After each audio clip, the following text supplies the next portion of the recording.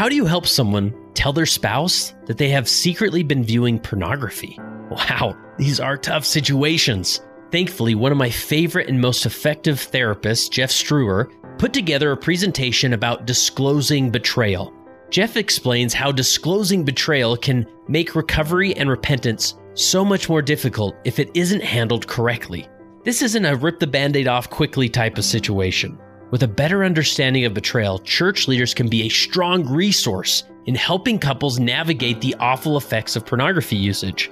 You can watch Jeff's entire presentation at no cost in the Liberating Saints virtual library. Simply go to leadingsaints.org/14 and you can sign up for 14 days of free access to Jeff's presentation and the entire library.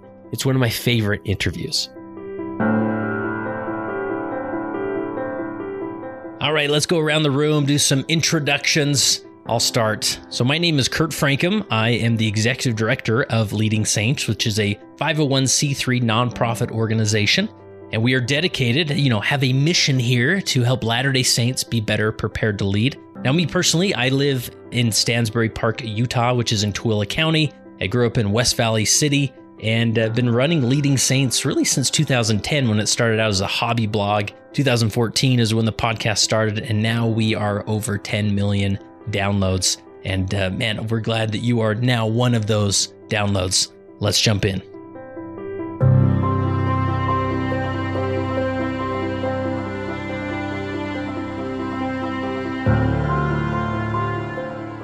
All right, today I'd love to welcome in my brother from another mother, Bryan Hurd. Welcome, Bryan. Hi.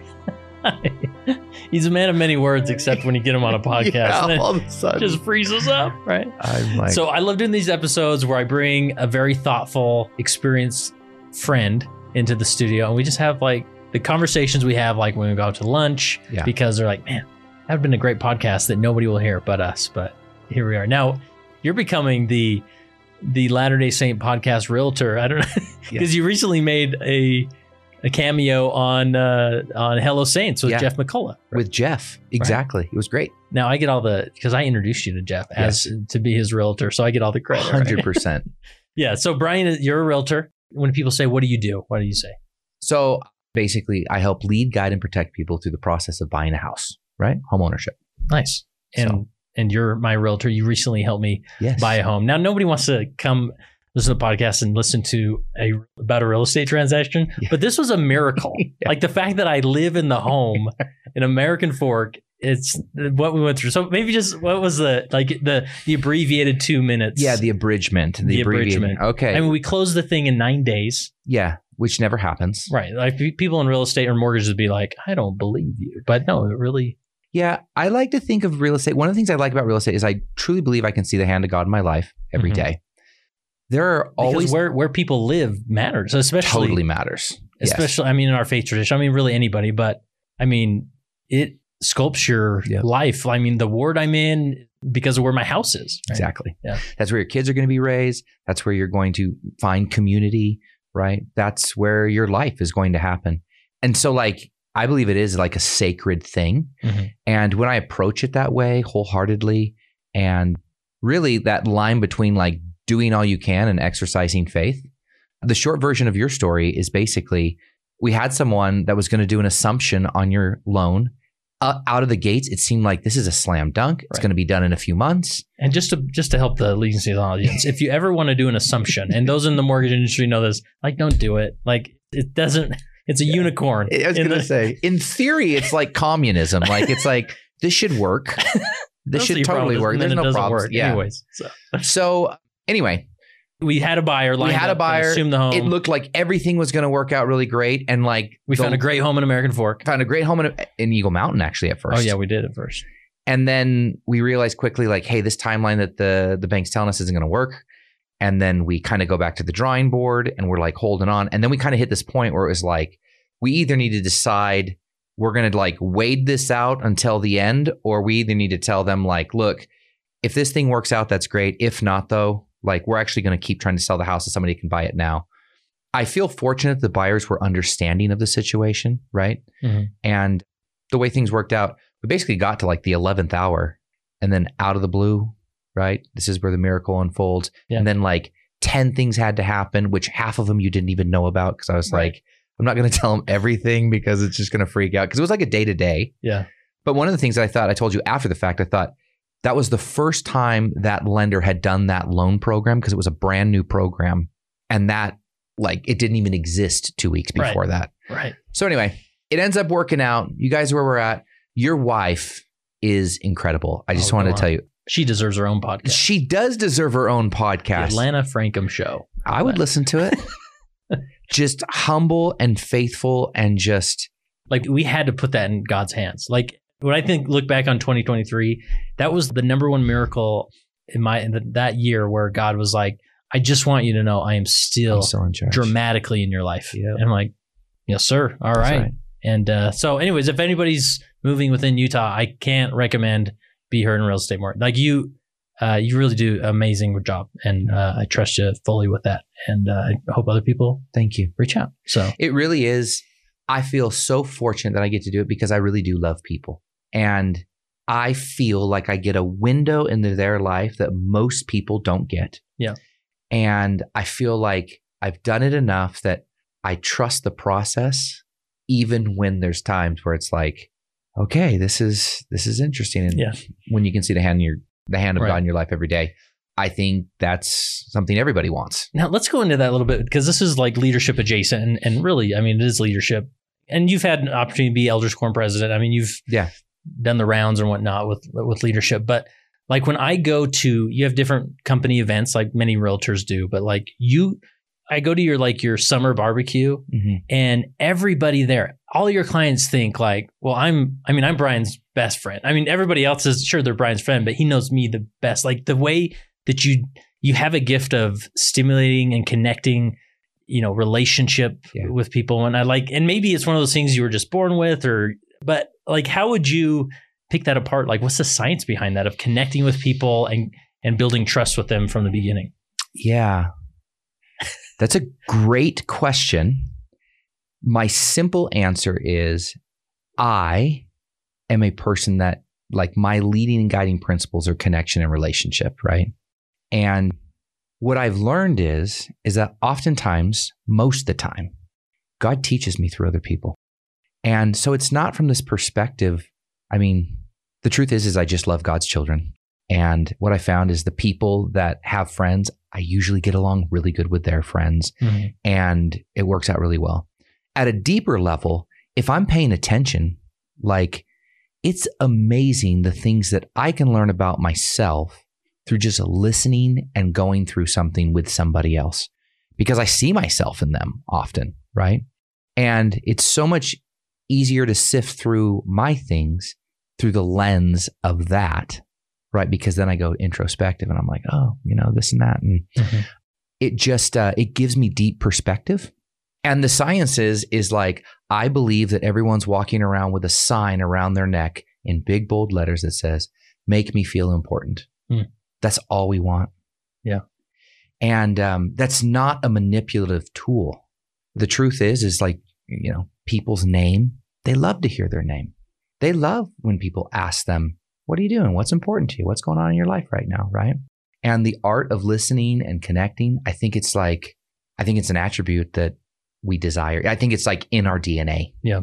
And I feel like I've been fortunate where I've had a lot of people in my life that have been that person for me. And then I've just realized it's important to me too. Yeah. You gain a lot from connecting with those people as well. 100%. It's totally not like they walk away and I think, oh man, I'm really glad they talked to me today. Right. It's more like, I'm like, man, I'm really grateful for that person in my life. Yeah. And, some people might see you in your day-to-day job as a realtor think, well, the guy's gunning for a commission at the end of this. He wants to build relationships and sure, you got to make a living and that's part of the recipe that you hope comes out at the end. But maybe it just takes like when you show up to church, right? Like, and again, I don't think you even realize you're doing these things, but just that authenticity you put forward is like, I've watched it from a distance and thought like, how do I want to be that person? Cause it's so, I want to sort of, get on in the suit and suddenly I'm Bishop Frankum. Like, how are you today? Like I sometimes have a hard time just being Kurt all the time, but I feel like you never have a problem being Bryan. So what thoughts come to mind? Is there anything to that? So this actually kind of comes into the elders quorum president conversation a little bit, right? So I kind of like shuttle between like elders quorum and youth. Like that's kind of like your callings and whatnot. Yeah, they just tennis me between the two, which I love. Yeah, it's great. And I was elders quorum president for a really short period of time before our wards shifted, and then I wasn't. So it was like a 6-month span. But what I realized is like a few things. One, I was like, there's 3 dudes in my elders quorum, basically. There's the dude I never see that's on the list. Like there's not literally 3 guys, but we're going to go. Yes. Sometimes I metaphorically. You lose me, yes. Brian, Okay. You lose me. All right. So there's the dude I never see. There's the dude I do see, right? That's like, but he's checked out. And then there's the dude that's like there and he's trying to do the best he can. And that's like a scale, right? Some are like, dude, I'm on an upswing in life. Others are downside, but they're like, I'm going to church because I got a testimony, right? And some of those guys are making comments a lot. Other guys are like playing brick breaker at the back of the room. Right. Their fantasy football team, you know? And then there's the dudes I don't see. And what I realized is that when I started to make an effort to reach out to people that I didn't see, because I was an elders quorum president, there was already a wall. It was like, why are you here? Oh, you must be, right? You're the guy. You're the guy, You're right? supposed to do this, right? And when I was released from that calling, it was very apparent to me that I was like, I can do more good outside of a calling than I can inside of a calling.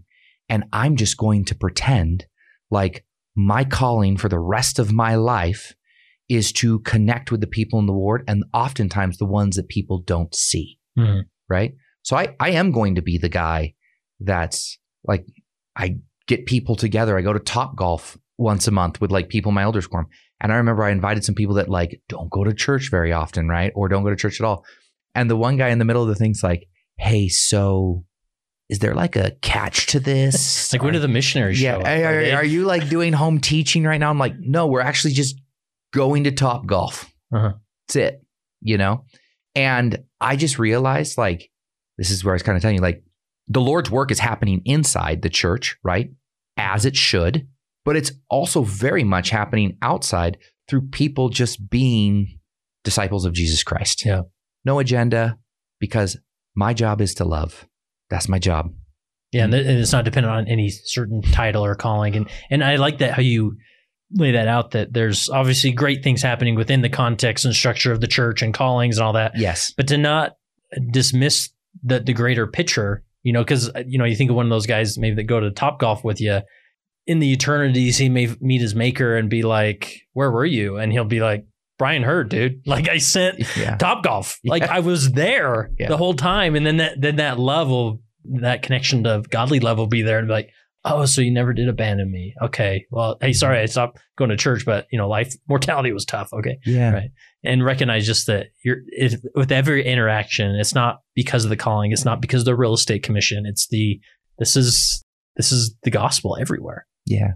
It's not a Sunday thing. Yeah. Not a Sunday thing. For sure. You know that. Yeah. Anything else around that? Just like showing up in church. I mean, being yourself that would be worth mentioning, or is that? And I know these are elusive topics. It's hard to be like, here's the 5-step plan, right? So here's the things that I thought was interesting. The blessing about being with the youth is that it's sacred because you are a vessel or a portal for these parents for their kids. And you get to see a window inside of them consistently showing up over a period of time through campouts and activities and this and that, where like, I personally believe that a youth leader doing it right is as influential, if not maybe in some areas more, than the parents, right? And so it's like totally sacred, right? Elders quorum. What I think is sacred about that is, I mean, I don't know what the exact stat is, but there was something that was saying like, most men don't have more than like 3 friends. And that's shocking. That's like including their wife, right? It's shocking to me because I sit there and think that's so sad. Yeah. But then what's funny is like I was sitting in elders quorum. This is what got the whole thing started up for me. I was like, can I name everybody in the elders quorum? That was my first thing. Just all these are games I play with myself. Like looking around in the back of the room. I'm like, can I name everybody? There's John. Yep. Right? And then the next level is that was, could I name their spouse? And could I name their kids? And could I name something unique about them that I know about them? Right. And the truth is like, I was way more than 3, which I feel blessed because of that, right? Like I have taken time to get to know people. But the other truth is like, I couldn't do it all. And so then I thought, well, what's a way that I could authentically connect with these people, but it doesn't feel like it's like, hey, it's embedded in something. It's purely just like, I want to get to know you because you're my neighbor, right? And when people can feel that, the wall just goes down, because at the core, our DNA is we want to feel connection. We want to have relationship with other people, right? Men don't want 3 or friends or less, but something's happening in their life that's creating that, right? And I am a more outgoing person, Maybe more of an extrovert than others. I am more extroverted than others. But here's the funny thing: as I've gotten older, I don't think I'm as extroverted as I used to be. Yeah. So a few years ago, I forget when you sort of brought up you had these ideas brewing in your head about men's work. Yeah. And you're not a therapist, like you said, where you're a realtor, nor are you an aspiring life coach or therapist or anything. But you just felt this call to create something that you can invite other men into, and maybe unpack that. For what purpose? I mean, what was that journey like, or what's the story behind that? So I believe that ultimately, like, when we can like dig in and start to like really do our work with ourselves, we realize that like everything is an opportunity to grow, right? And I believe God instills inside of us desires, right? And things, like in the youth thing, it says, I'm a child of God and I have a work. God has a work for me to do, right? I don't think it's a child of God. I'm a son of God. And he has a work for me to do. Okay. Well, we all have a work to do, right? And so what's funny is like, I always knew in my heart that like I had built an identity around like, I'm a leader, right? But the irony to that is like, there was ego in that too. And over a period of time, like running a big real estate team, things like that, like while I learned leadership skills, it also kind of like burned me out. Yeah. Okay. And the Evolution Project kind of became like this passion project that I had drafted up in my mind years before. And then life was just so busy, I never got around to it, because there was always something that was pulling at me. It's like we had a child, an unexpected child 10 years later. That happens, bro. That it does, turns out. And that was like a shift. I had some changes in my business. That was a shift. COVID happens. That's a shift. There's all these things. And I hit this point where I had gone so long talking about, thinking about, journaling about something, and I never did it, that it literally was creating like cognitive dissonance physically in my life. Like, I'm a very optimistic person, but I feel like if I was to explain to you like everything that I was feeling at that time, you'd be like, dude, that sounds a lot like depression. Yeah. And it was manifesting in, I couldn't be the guy that I used to be. Yeah. So I want to like take a snapshot of this, because I think people around you, around Bryan Hurd, they will see, it's almost like the Robin Williams dynamic, where they're like, come on, this guy, like he loves life. He doesn't have any problems, but really behind the scenes. And again, not that you were hiding it, but you'd open up to those that were close to you, just being like, I can't sit with where I'm at in life. Like there's something else calling me into this. And I think your experience is very typical with other men where, we go home and we look into the eyes of our children and we feel this call of, I am supposed to provide for them. And we're like, we jump out of bed ready to go. And generally speaking, if people looked at you, those that know Bryan Hurd or have worked with him, they think he is called to be a realtor. Like he's just good at it. But behind the scenes, you're starting to feel this burnout, right? And so I think a lot of men go down this path where they're like, okay, I'm the man. I'm supposed to provide for my family. Yeah. I go down, but then that burnout starts coming. They don't know what to deal with it. They're like, no, but this is what I'm supposed to do. Yeah. Like I'm supposed to, I'm the provider. And then it leads to this hidden depression that they don't know what to deal with. And then, let the suicide statistics prove the point here that it doesn't lead in a healthy way. So I think a lot of men get to this point where they're like, okay, I'm providing, I got a great business going. It's not even, good or bad or indifferent, but there's something more that I need to do. And that's sort of where you were sort of processing this and leaning into that. And that what sort of led you to the next part of the story, right? Yeah, I think something that's a fallacy is like external success does not mean internal peace or internal happiness, right? And it's interesting because you study like Neil A. Maxwell, for example, and he talks about divine discontentment, right? And he talks about these concepts of like the desires of our heart, right? And he talks about these. I really identify with Elder Maxwell, like, because I sit there and go, like, what I've noticed is when I hear someone that I feel like has gone through the depths, he calls it the wintry doctrines. That's what Maxwell describes it as. Such his way. It's such his way, right? But like, there is something that when I hear somebody, like, for example, if I hear somebody in like a 12-step program, like they have an understanding about that thing at a different level than most people, right? Because so they like the guy who comes back from war, you're like, wow, you see the world differently than exactly. I do. Right. And what's interesting is like I could be in a room of 100 people, but when the people talk that have gone to that like deep part of the well, I'm just like, yeah, they're talking from like deep experience. Like it hits my heart. Like I can feel it, you know? And like, this is the quest of life, I believe, right? The quest of life is like this desire God has instilled in us to become more like him and realize that this is, right? Like on this infinity scale, it's barely even blipping. Like it's amazing all we're trying to really pack into this mortal experience. Yeah, so true. It really is. And then we get frustrated by a bad year. Yeah. And it's like, okay, dude, what's a bad year in context to, let's just say your life, right? Or eternity, you know, it's I think nothing. I think about my 20s, right? Where it's like, there's so much going on. You're like trying to establish a career. And I look back now, I'm like, I could have just done nothing during my 20s. And from this standpoint, I wouldn't have really been worried. And I get, you know, I don't, but just in hindsight, it's like, totally. Oh, I actually was just treading water. Like I had no clue what God was really doing with my story. So, and imagine the perspective that this is what God's doing, right? He's granting us perspective as we go through this like mortal experience, right? So, you know, during that period, like what was coming up for me is like, I knew I needed to do something. I wasn't doing it. Certainty that I found comfort in my life was being removed in different ways, right? Like everybody was experiencing that.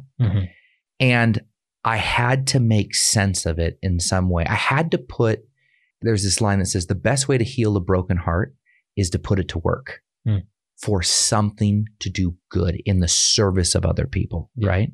So I want to dig into that concept a little bit, because there is this narrative in our culture, and I think just in Christian culture, of like, if you're having a hard time, serve somebody else, right? Which I think is a sound principle. Yeah, but in the moment it doesn't overworked. Yeah, because in the moment you're like, well, that's not what I want to do right now. Yeah, you're right. And I've talked about this concept with Steve Shields, who's a therapist, and he talks about the importance of doing our own work. And and I can only speak from a masculine standpoint, from a male perspective, but it feels almost so selfish. And so when somebody says, you're having a bad day, go serve someone else, I'm like, great, I can do that. But to really go in this battle of the wintry doctrine, right? It's often an internal struggle, and you don't know how to reconcile. And so you jump at it serving somebody else, which again, I endorse and is important. However, for men, I'm trying more and more with different episodes to really articulate this, because I don't think men know it until they've gone on that journey where they feel what it's like to do their own work, and they come back like, oh, I'm stronger. I'm more prepared. I can show up differently for my family. Yeah. Now I'm ready to serve somebody because my cup is full. Before it was empty, and I kept trying to fill it from these service things. And it's like, that's not what they're for. That's right. You got to go somewhere else and do your own work, right? And I've seen you in that sort of philosophy that you believe in deeply. Amen. Like you just said it like so well. Like that's exactly right. So talk to those men that are sort of in that, you know, that physical cognitive dissonance. You feel like you almost can't even sit still because you feel like something's off in life, even though you got the house, you got the job, you got the success. But like, speak to that as far as doing your own work concept. Like, how would you approach that? Yeah, I think a good like groundwork to lay is that like life is paradoxical. When we can really grasp that idea, it starts to put a little framework on stuff, right? Because like so often you'll hear people talk about serving their mission. And what do they say? Best 2 years of my life. But in that moment, Are they saying it's probably the best 2 years of life? Like when they're knocking doors? Yeah, probably not. Yeah. And I would even go to say like, there's probably more moments where it's like frustrating and challenging and all this stuff. However, right, looking back in hindsight, it creates this foundation where you learn about yourself. You start to build a relationship with God. You are removed from your environment and everything that defines you. And you lose your identity, but you find your identity, right? Paradoxical, all this stuff. And so like, you know, I think the paradox of men is that we think we're so different. I'm so different than you because then I want to go into my story, right? This, that, and everything. When the truth is like your story might be a little different than mine, but the feelings that God has put in your soul and in your heart, that's universal, my brother. Like that ain't going to change. And these concepts paired with a gospel perspective, I believe is part of this whole becoming more like Heavenly Father thing. He's raising us up and we have to go through these things. I mean, imagine this, Kurt, of all the things I could learn in my mortal experience, right? Let's say I'm really smart. I'm a higher IQ than most people, which I'm not. That's why you're in real estate. Yeah, that's right. That's why I'm in real estate, because I'm really good at just making people feel good, but I can't add math. But like in this grand scope, right? I lived for 80 years. Okay. I have been confined to a mortal body. I've got, you know, my mind. Sure, the spirit is teaching me things that are of the spirit. But when I really get on the other side, like the shackles are off. From an intelligence standpoint, it's like the Matrix, right? Like God could plug me in and be like, I know Kung Fu now, right? That's happening to me. But it could also be like, oh, I understand the cosmos now. Thanks, Heavenly Father. That was great, right? But he can't plug me into the Matrix and go, okay, dude, I want you to learn compassion. Here's the program for compassion. I have to experience it directly. I want you to learn forgiveness. I want you to learn self-love, because ultimately, like if you can't fully love yourself, right? It's hard to give from an empty well. Yeah. And like we learn these things, faith, not just faith. We learn faith in Jesus Christ. We learn what trusting God means in different levels. When things don't go our way, paradoxically, as much as when they do go our way, if not more sometimes when they don't go our way, right? Yeah. And it's like, God knows exactly what he's doing. P.S. Satan knows exactly what he's doing. And the things that I choose to give my presence to, submitting myself and keep showing up, like that's all I can do. And so this concept, like for me, my time is early in the morning. I get up at 5 o'clock in the morning, and from about 5 to about 6:30, nobody bugs me. It's quiet. I can hear myself think. My brain is clear. That's when I do my best thinking. And then what I know is that person, that's the person I choose to bring to my day. And then the gift that I'm trying to give other people is presence. Not like I'm anything special, but in a world that's so fast with so many things coming at us, when somebody shows up and is present with you, it's sacred. Yeah. It's awesome. Yeah. And that's really what the Evolution Project, in my opinion, really is. Yeah. And let's go back to that timeline, because this led into you creating this thing called the Evolution Project. Totally. And how would you describe it? You know, I'd actually say this is actually a really good precursor too, because I know obviously you're really involved with Warrior Heart. Warrior Heart, the first Warrior Heart we did. And these are the men's retreats that we did. Shared a bunk bed. That was awesome. Not the same bunk bed, but we were bunkmates. There we were. Yeah, that was great. The first Warrior Heart that I went to, that was actually the pinprick in me. And the pinprick was, Bryan, you should do something like this. And I was like, okay, that sounds cool. And then there was a series of events and reasons I was like, no, not now, not now, not now. COVID hits. I'm like, now, because it's hitting a point where it's like, it's sinking me in the ocean right now. There's something dying inside of me that I'm supposed to do. And so I started. And the truth is like, you don't know what you don't know. And action is the best way to get out of your head. Yeah. So in your mind at that point, like what were you trying to create? Like a men's retreat or a mastermind, or how would you describe it? Well, at the time I was trying to create a men's retreat, even though it's like there was like levels to it that I'd created in my mind. But at the time I was like, I just want to go do something cool out in nature with a bunch of guys. And I'm not even sure what it is yet, but like, this is what I want to do. Yeah. I think that's an important point, that oftentimes as we feel this dissonance, we're leaning in, there's not like a clear path that forms. It's like, just go do something, see what you learn, right? And the first evolution project you did looks much different than the ones you do now. Totally. Right? Totally. And I think that's it, right? Like the how is where a lot of people get choked up in a lot of their dreams. And I think, that goes back to imposter syndrome. That goes back into perfectionism, right? Self-sabotage, all things that, battles that I fight, right? Privately universal. I'm willing to bet, right? Deep down, we feel these things as a whole in areas of our lives. And I think that's the cool part. I think the fallacy people believe is like the leaders on top of the mountain holding the flag, victory pose, right? But the reality is the leader's right next to you on the mountain. Usually they're maybe 1 or 2 steps ahead, right? But what gives them their stripes on the mountain is that they're on the mountain. They're in the arena. They're in the arena. Exactly, dude. And like, that's what I love about the Evolution Project, because it gives me, I do it a couple times in the spring and a couple times in the fall. Okay. Yeah. And they're small groups. They're only 8 to 12, pretty intimate, right? You've been. Yeah, it's great. But the intention is to create a space in nature where people can connect, disconnect to reconnect, right? We go through a few conversations and discussions. We do some different activities. And the hope is at the end, they have a fresh perspective and a mindset that they're coming back into their lives where they go, I see things a little differently. Right. And I believe no matter where you find yourself in this relationship with God, I am convinced that if a man goes in nature, God will find him. That's so true. There's nothing that will convince me otherwise. I really believe that. I just believe that with my whole heart. He will find you. And that's the cool part about the shifting. It's like, it's not my job to say, my job is to get everyone there. That's it. And make sure that we have food and we have some structure and we got some activities. That's my job. Yeah. But the reality is like, there was an experience I had on the first Evolution project, and it was about an hour before it started.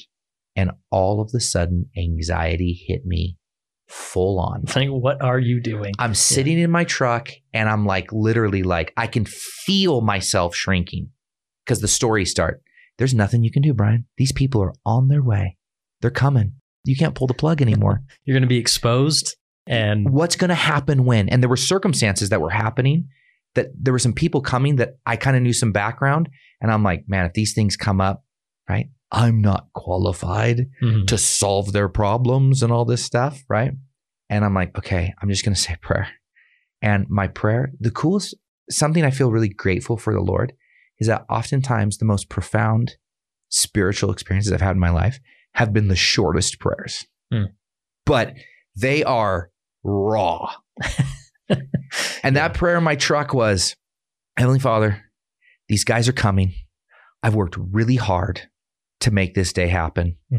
I can't be like this right now. Can you just help me? That's all I said. Can you just help me? And I sat there, and at this point, I'm full on crying, of course, right? And I'm just sitting in my truck and I'm just like trying to breathe and I'm crying. And all of a sudden I just get this peaceful feeling over me. And this thought comes in my head. It goes, it's about time, Bryan. Thanks for inviting me. I've been here the whole time. And I let go. And that's like that to me. It's those moments where we co-create with God and we literally turn it over because there is nothing we can do. Yeah. And that experience, like, it's such a great example of what therapy really looks like what healing really looks like. Because I think a lot of men, they think, man, life's tough. Like, I feel like I'm suffocating. Like, I can't keep my head above water. I'm doing all these things. I can't stay up to pace at work. And so I think I got to see somebody. And nothing against, talk therapy or formal therapy. I mean, there is a place for it and whatnot. But a lot of men are just like, okay, so like, I set this appointment and then I go in and talk with somebody. Yeah. And then like something magic happens. Like, it's hard. I don't know. I'm just speaking from a male experience that it's hard to really like connect that. But then it's like, well, why don't you lean into something that kind of, you feel sort of pricked in your heart? Like there's a calling there. And then you're sort of in your truck and then that's the therapy shows up through God, right? Yeah. It's like, here it is. Right. And then, sort of outside of that, what you're doing is, you could have said, I worry about men and how they're struggling in life. I'm going to go back to school, go get my master's degree, going to be a therapist. And a lot of men go that way. Like Tony Overbay, that was his path, right? And he does great work there. But thanks, Tony. There you go.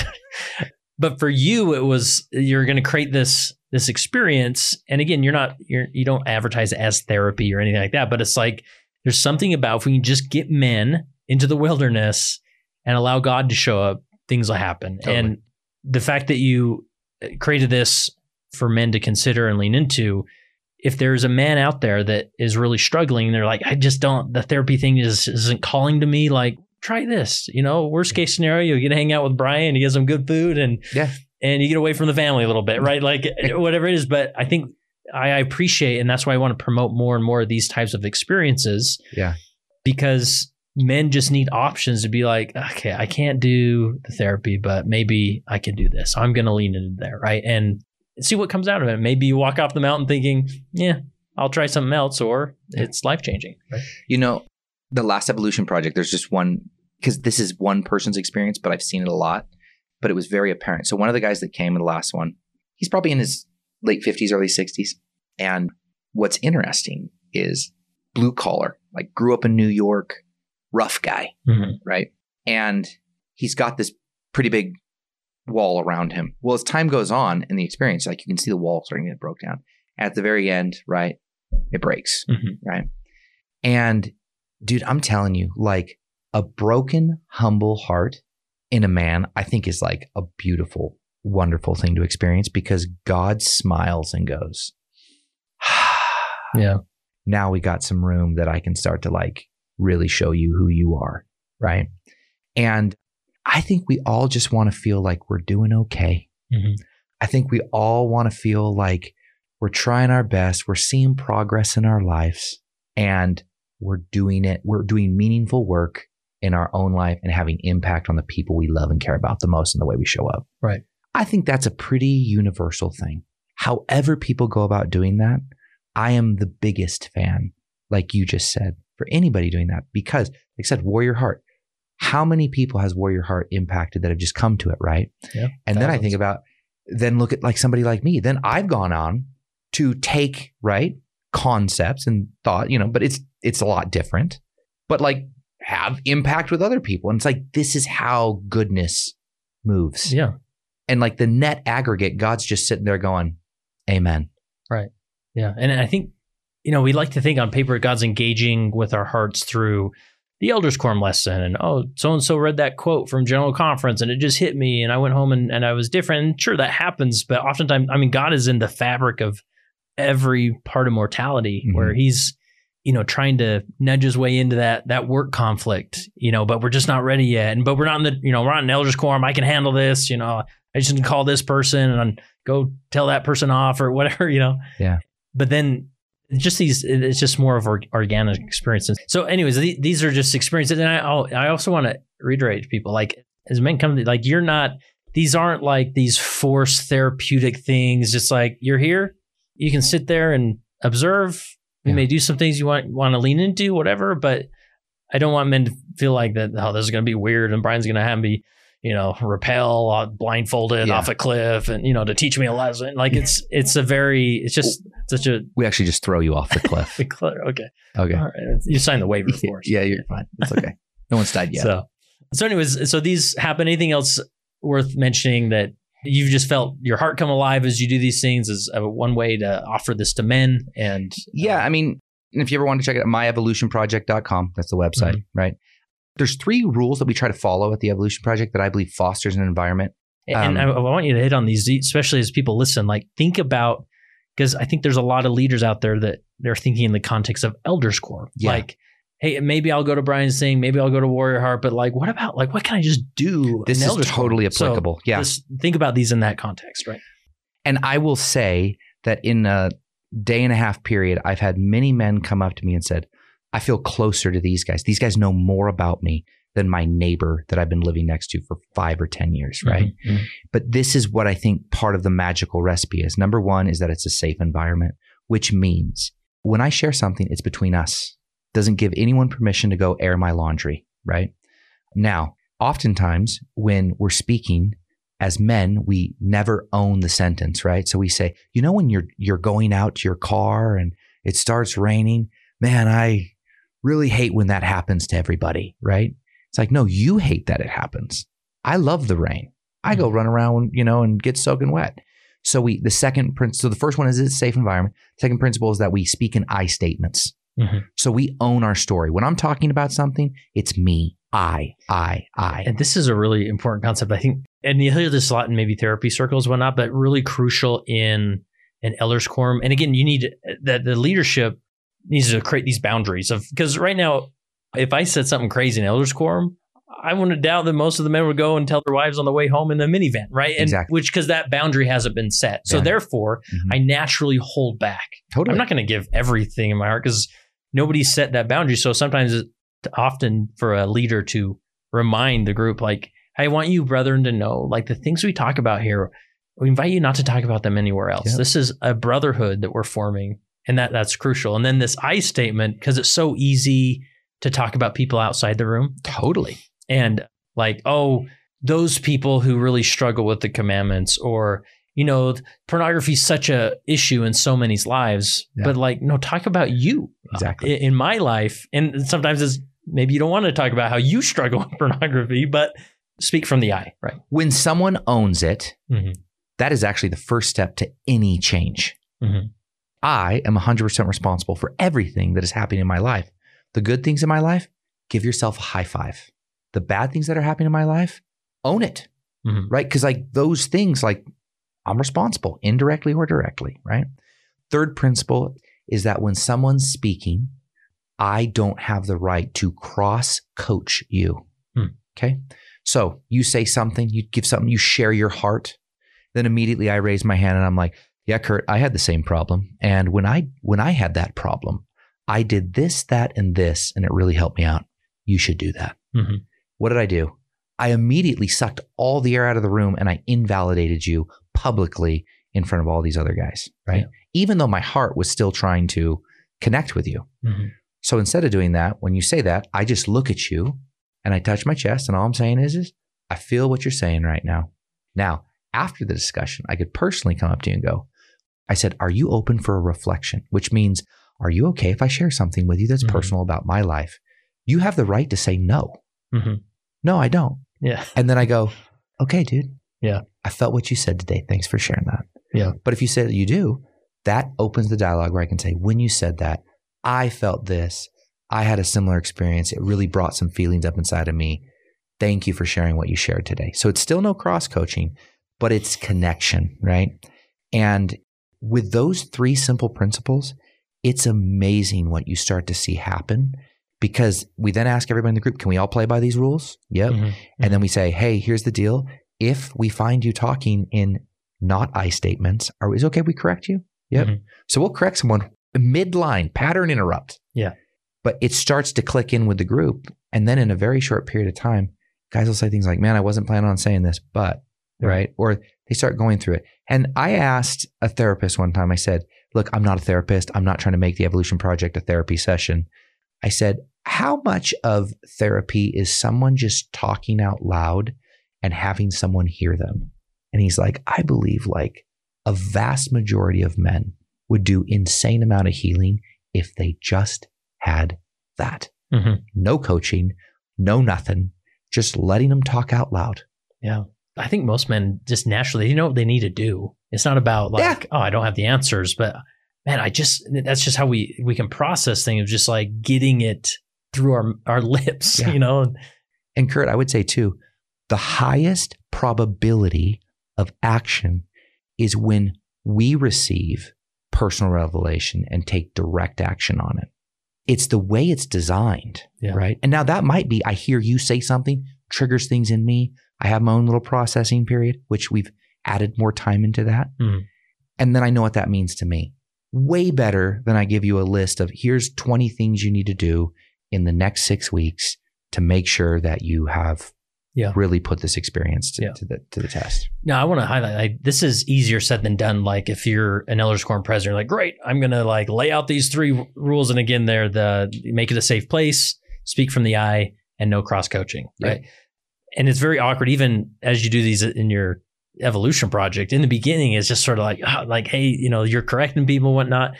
And so it may be awkward if an Elders Quorum tried this type of thing. But I would even say that even for the next few Elders Quorum lessons, like for individuals, just sit in the class and just be aware of like, oh, he's not speaking from the eye. Or you'll hear it a lot of like someone will take a vulnerable moment, and then the next guy's like, well, in my life, I just found like temple attendance really changed that for me. I just went to the temple. And again, it seems like a very sincere comment. Yeah. And it's not bad, but it's like, oh, that's a cross coach. Like he's cross coaching them, right? And so just being aware of it. And it might be easier said than done to actually facilitate this. But again, it's like, what are the rules of the meeting? Mm-hmm. And that's really maybe even if it isn't these three things, like in order to create safety, you have to have boundaries. You have to have rules in a gathering of people, or else people will not share they will not be authentic. And we sort of sit there like, how can I get my Elders Quorum authentic? But it's like, we haven't created any boundaries or rules for people to stay within the lines. I totally believe that as we really figure out how to utilize Elders Quorum, there will be massive changes for good. And I'm not saying like we're in a progress, right? What is this time continuum, right? I believe deeply that like, if you were to ask me, what's your goal with the Evolution Project? I'm like, I just want to wake men up so that when they go back into their lives, they act a little different. And then they spread that out through the thing. They create their own little pod with the Elders Quorum of guys that they're really trying to like lift everybody up, right? Or whatever that might look like, but just living more authentically with God in their heart and in action, and just that continual, it's like what President Nelson's been continually teaching us, right?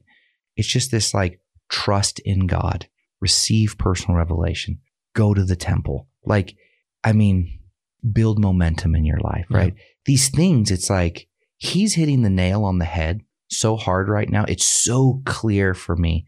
And while I am not perfect, I am so grateful for the grace that God gives me in my effort of where I'm at right now. And that's a big turning point where I can self-love and accept myself right now. It's not a down the road, right? Yeah. That's something actually Jeff and I have talked a ton about, grace. One day we were at lunch and I said, okay. This is Jeff McCullough. Jeff McCullough, Pastor Jeff. Yeah. Hello, saints. Maybe you've heard of him. We had a great lunch. And at the lunch I said, okay, Jeff, you got my ear. What don't I get about grace? And it was the best conversation. It was really, really, really great. Mm-hmm. And like, this is what I think about when I think about the body of Christ, right? The body of Christ is, we're just all trying to be the best we can, lift each other up, right? Like the net aggregate of God's work, we're going to win. The way we win though, is like we become a Zion-like people. Mm-hmm. And that could be through Warrior Heart, right? That could be these things too, right? I'm saying like, they are not ordinances, right? Like this is not the temple at any means. This is not the Church of Jesus Christ of Latter-day Saints. But if it enhances who I show up as when I go into the Church of Jesus Christ of Latter-day Saints, and it makes me more a disciple of Jesus Christ, and it makes me have a Zion heart, amen. Yeah. Lord's going to do his work inside and outside of the work because he's got to gather a lot of people. And it's going to hit in different ways for different people. And so like, I just want to champion everyone around me because that's the desire that God has put in my heart. Love it. Any other principle, concept, story that we missed? Or I think we... No, man. Pretty well. I just want to tell you, I didn't really say this at the beginning, but dude, we've been friends for like well over a decade now. Yeah. And are you breaking up with me? No, yeah. We're actually going to have a define the relationship right now. No, I was actually just going to tell you how much I've enjoyed your influence in my life. You've been there a lot of checkpoints along the way. There was some divine movement in connecting with each other for sure. It absolutely has been like that. So I really did want to I want you to receive my gratitude, really. It is received. Thank you. And I just want to tell you that I love you and I love what you're doing. And you're building Zion people too, right? I hope so. You are. I hope so. I met him from Australia before I came in. That's here. right. That's right. So, obviously, if people want to learn more about, you mentioned at myevolutionproject.com, right? And there'll be third week in April and middle of May.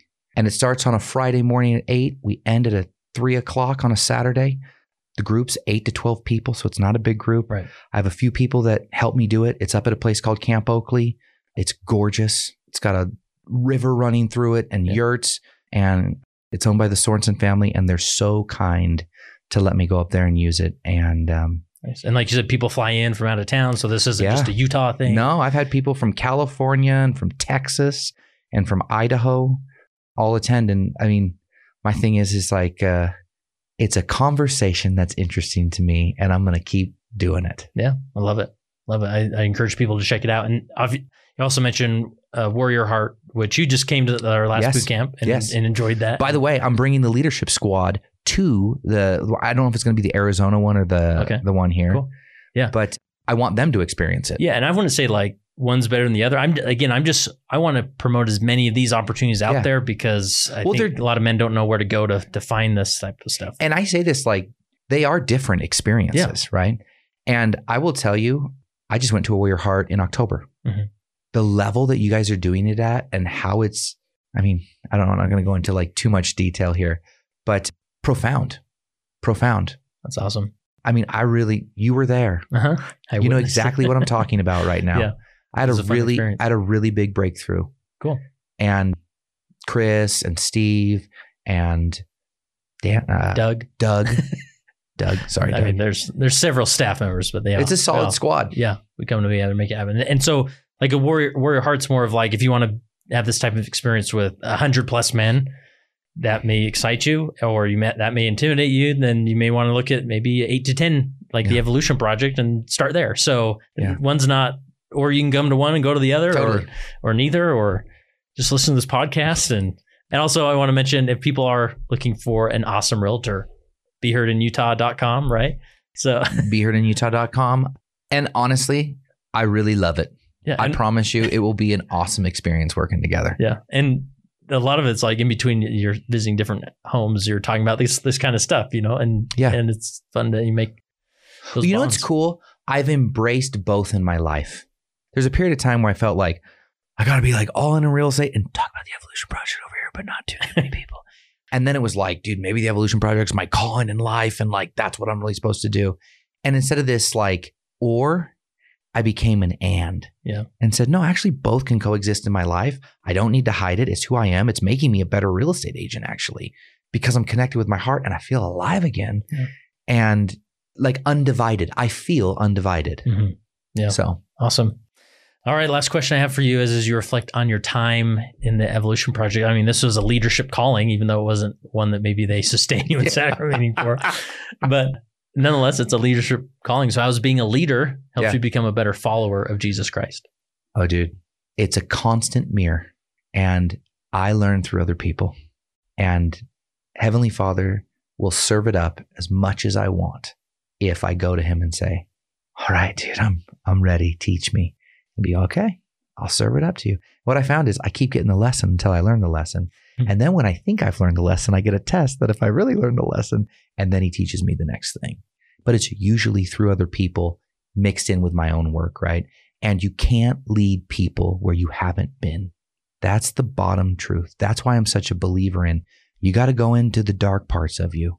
You've got to go into the shadows, because until you've explored the shadows, you can't fully embrace your light.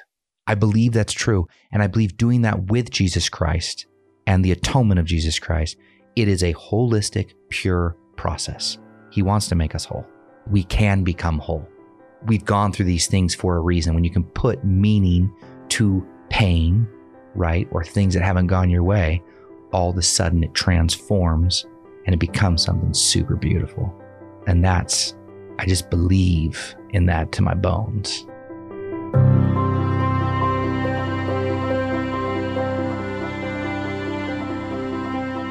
Hey, you made it to the end of the episode. Wasn't that so good? I tend to pinch myself that this is what I get to do. I get to sit down with some remarkable people across the world, experts, everyday leaders, PhDs, therapists, whatever it be, and have such an impactful conversation. I hope you'll share it, drop it into text message and email, and share it to someone who maybe came to mind during this episode.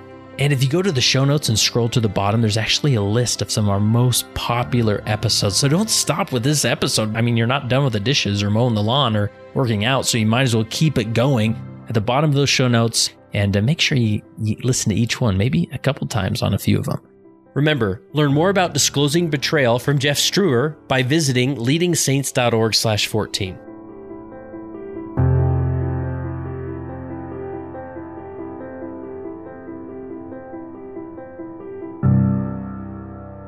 It came as a result of the position of leadership which was imposed upon us by the God of heaven, who brought forth a restoration of the gospel of Jesus Christ.